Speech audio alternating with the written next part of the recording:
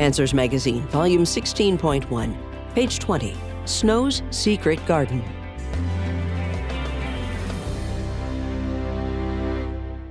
When it comes to the seasons, we often associate life with spring, not winter.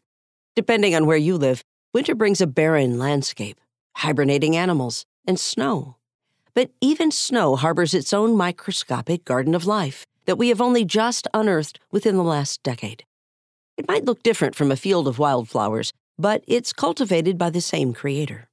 A layer of freshly fallen white stuff may look pristine, but it's actually home to a hidden ecosystem teeming with algae, fungi, and bacteria. Where do these microbes come from? Some are swept up into the atmosphere and then fall back to Earth. Others may sleep in the soil until a snowfall when they spring to life. Researchers have discovered that microbes in the snow, specifically bacteria, may even sometimes form snowflakes.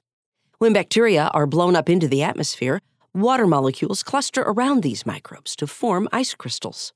Snow's microscopic ecosystem of algae, fungi, and bacteria could be helping maintain a healthy biosphere on Earth.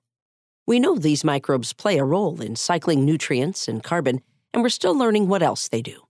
The more information we harvest from Snow's secret garden, the more we marvel at God's handiwork.